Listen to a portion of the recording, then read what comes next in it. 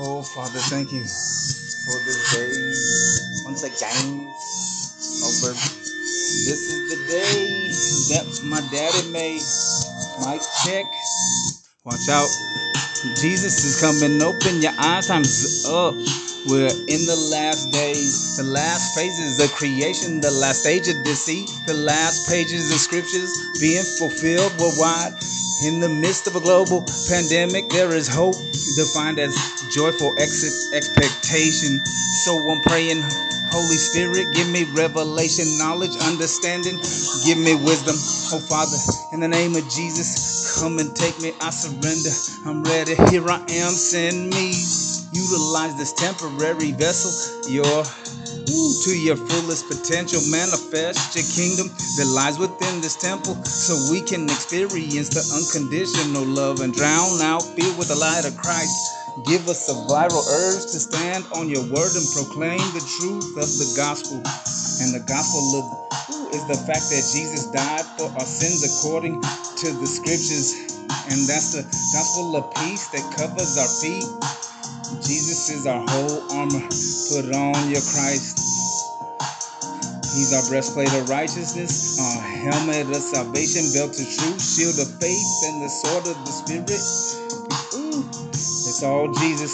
He is living and powerful, sharper than any double-edged weapon, piercing to the division of body, soul, and spirit. And he discerns the thoughts and intents of our hearts, our whole armor. The battle is the Lord's. Spiritual warfare declared from the beginning, when your creation was made in your image and deceived by Lucifer, the fallen angel, who became Satan. The devil suckered and swindled our dominion. Our rightful position was lost, and death entered and condemned us to corruption, madness, blindness, and confusion due to the willful, ignorant decision, disregarding the Father and believing a lie.